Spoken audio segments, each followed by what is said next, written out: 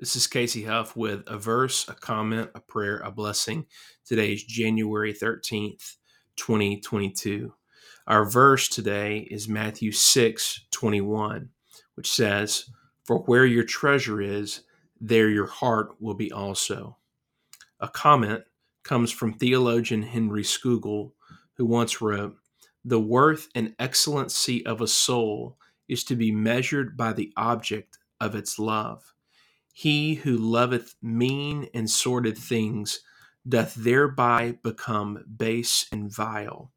But a noble and well placed affection doth advance and improve the spirit into a conformity with the perfections which it loves."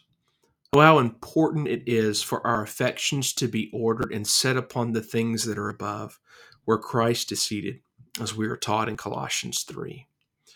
A prayer in light of this passage. O Lord, since we have been raised with Christ, let our hearts be set on things above, not on earthly things. Grant us to live as those whose lives are now hidden with Christ in God. In Jesus' name, amen. And now, the blessing from number 6. The Lord bless you and keep you. The Lord make his face shine on you and be gracious to you. The Lord turn his face toward you and give you peace.